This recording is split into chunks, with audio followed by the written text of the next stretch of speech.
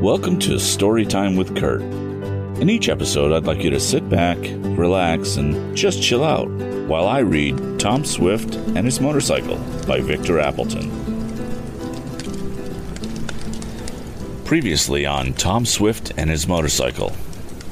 So Tom got home, explained to his dad what the whole deal was, talked about the theft of the model and the papers, and Dad took off for Albany. Tom wakes up in the middle of the night and finds Happy Harry in the dark in Mr. Swift's study. Chapter 19. Tom on a hunt. Tom held his rifle in readiness, though he only intended it as a means of intimidation and would not have fired at the burglar except to save his own life. But the sight of the weapon was enough for the tramp. He crouched motionless. His own light had gone out, but by the gleam of the electric he carried, Tom could see that the man had in his hand some tool with which he had been endeavoring to force the safe. "I guess you got me," exclaimed the intruder, and there was in his tones no trace of the tramp dialect. "It looks like it now," agreed Tom grimly. "Are you a tramp now or in some other disguise?" "Can't you see?" asked the fellow suddenly. And then Tom did notice that the man still had on his tramp makeup. "What do you want?" asked Tom. "Hard to tell," replied the burglar calmly. "I hadn't got the safe open before you came down and disturbed me. I'm after money, naturally." "No, you're not," exclaimed Tom. "What's that?" And the man seemed surprised. "No, you're not," went on Tom, and he held his rifle in readiness. "You're after the patent papers and the model of the turbine motor. But it's gone. Your Confederates got it away from me. They probably haven't told you yet, and you're still on the hunt for it. You'll not get it, but I've got you." "So I see," admitted Happy Harry, and he spoke with some culture. "If you don't mind," he went on, "would you just as soon move that gun a little? It's pointing right at my head, and it might go off." "Oh, it's going to go off very soon," exclaimed Tom grimly, and the tramp startled in alarm. "Oh, I'm not going to shoot you," continued the young inventor. "I'm going to fire this as an alarm, and the engineer will come in here and tie you up. Then I'm going to hand you over to the police. This rifle is a repeater, and I'm a pretty good shot. I'm going to fire once now to summon assistance, and if you try to get away, I'll be ready to fire a second time, and that won't be so comfortable for you. I've caught you, and I'm going to hold on to you until I get the model and those papers back."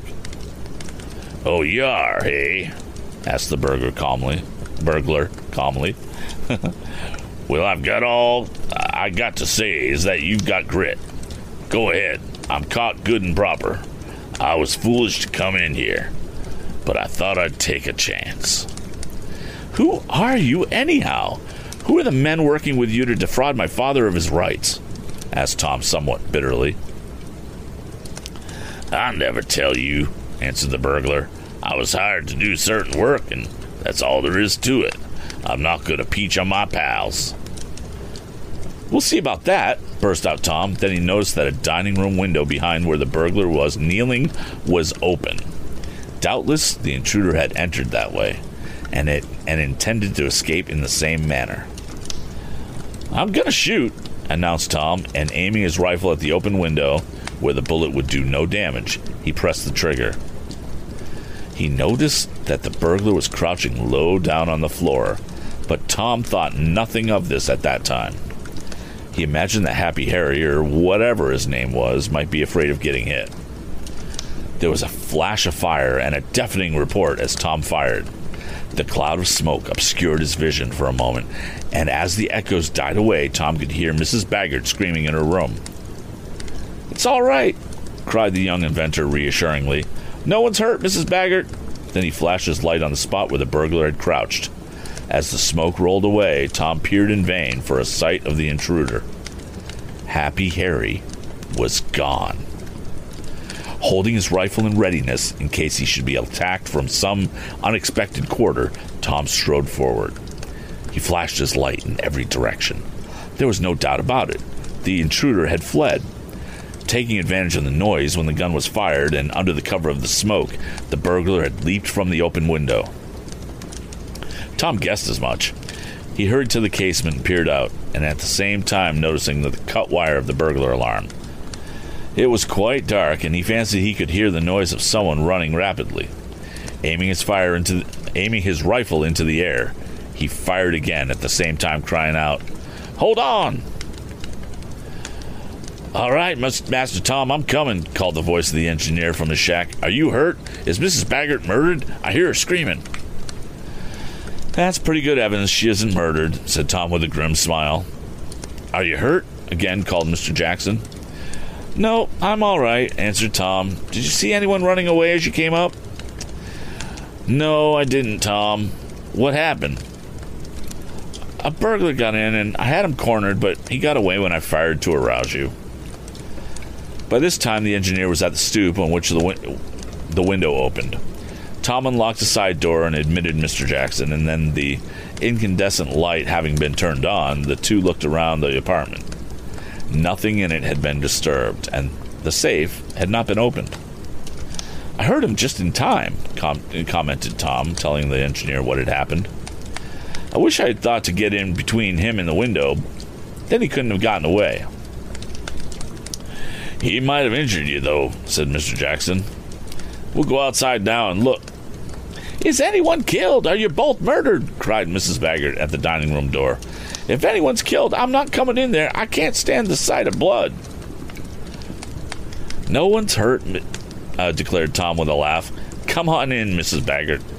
And the housekeeper entered, her hair all done up in curlers. "Oh, my goodness me!" she exclaimed. "When I heard that cannon go off, I was sure the house was coming down. How's it someone wasn't killed?" "That wasn't a cannon. It was only my little rifle," said Tom. And then he told again, for the benefit of the housekeeper, the story of what had happened. "We'd better hurry and look around the premises," suggested Mr. Jackson. "Maybe he's hiding and will come back, or perhaps he's got some Confederates on the watch."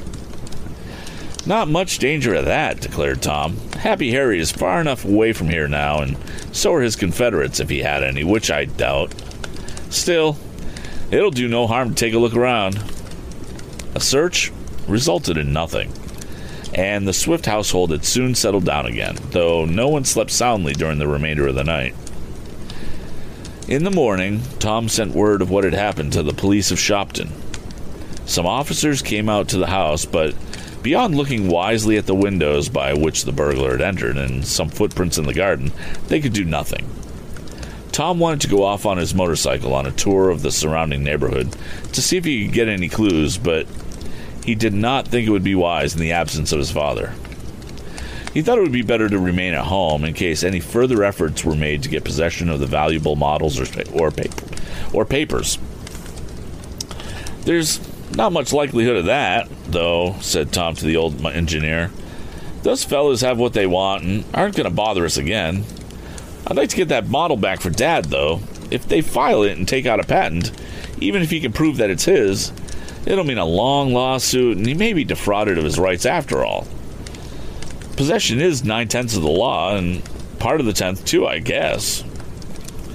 So Tom remained at home and busied himself as well as he could over some new machines he was constructing. He got a telegram from his father that afternoon, stating that Mr. Swift had arrived safely in Albany and would return the following day. "Did you have any luck, Dad?" asked the young inventor, when his father, tired and worn from the unaccustomed traveling, reached home in the evening. "Not much, Tom," was the reply. "Mr. Crawford has gone back to Washington, and he's going to do what he can to prevent those men from taking advantage of me." Did you get any trace of the thieves? Does Mr. Crawford think he can?" "No" to both questions. His idea is that the men will remain in hiding for a while, and then, when the matter is quieted down, they'll proceed to get a patent on the motor that I invented. "But in the meanwhile, can't you make another model and get a patent yourself?" "No. There's certain legal difficulties in the way. Besides, those men have the original papers I need. As for the model, It would take me nearly a year to build a new one that will work properly, as it's very complicated. I'm afraid, Tom, that all my labor on the turbine motor is thrown away. Those scoundrels will reap the benefit of it. Oh, I hope not, Dad. I'm sure those fellows will be caught. Now that you're back home again, I'm going to go out on a hunt on my own account. I don't put much faith in the police. It was through me, Dad, that you lost your models in the papers, and I'll get them back. No, you must not think it was your fault, Tom, said his father. You couldn't help it, though I appreciate your desire to recover the missing model. And I'll do it too, Dad. I'll start tomorrow, and I'll make a complete circuit of the country for 100 miles around. I can easily do it on my motorcycle. If I can't get on the trail of the 3 men who robbed me, maybe I can find Happy Harry. I doubt it, son. Still, you may try. Now, I must write to Mr. Crawford and tell him about the attempted burglary while I was away. It may give him a clue to work on.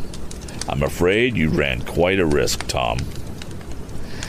I didn't think about that, Dad. I only wish I had managed to keep that rascal a prisoner. The next day, Tom started off on a hunt. He planned to be gone overnight, as he intended to go first to Dunkirk, where Mr. Blackford lived, and begin his search from there. And that's the end of Chapter 19. Thank you for joining us for this episode of Storytime with Kurt. You can subscribe to the podcast by going to anchor.fm/storytimewithkurt. If you want to stay up to date with all recordings moving forward, you can catch the live recording each Sunday, Tuesday, and Thursday evening over at twitch.tv/Kurtstable. That's KURTSTABLE. Or follow me on Twitter at VO by Kurt. If you have suggestions for future books, you can go ahead and send me an email at kurt@storytimewithkurt.com. See you next time.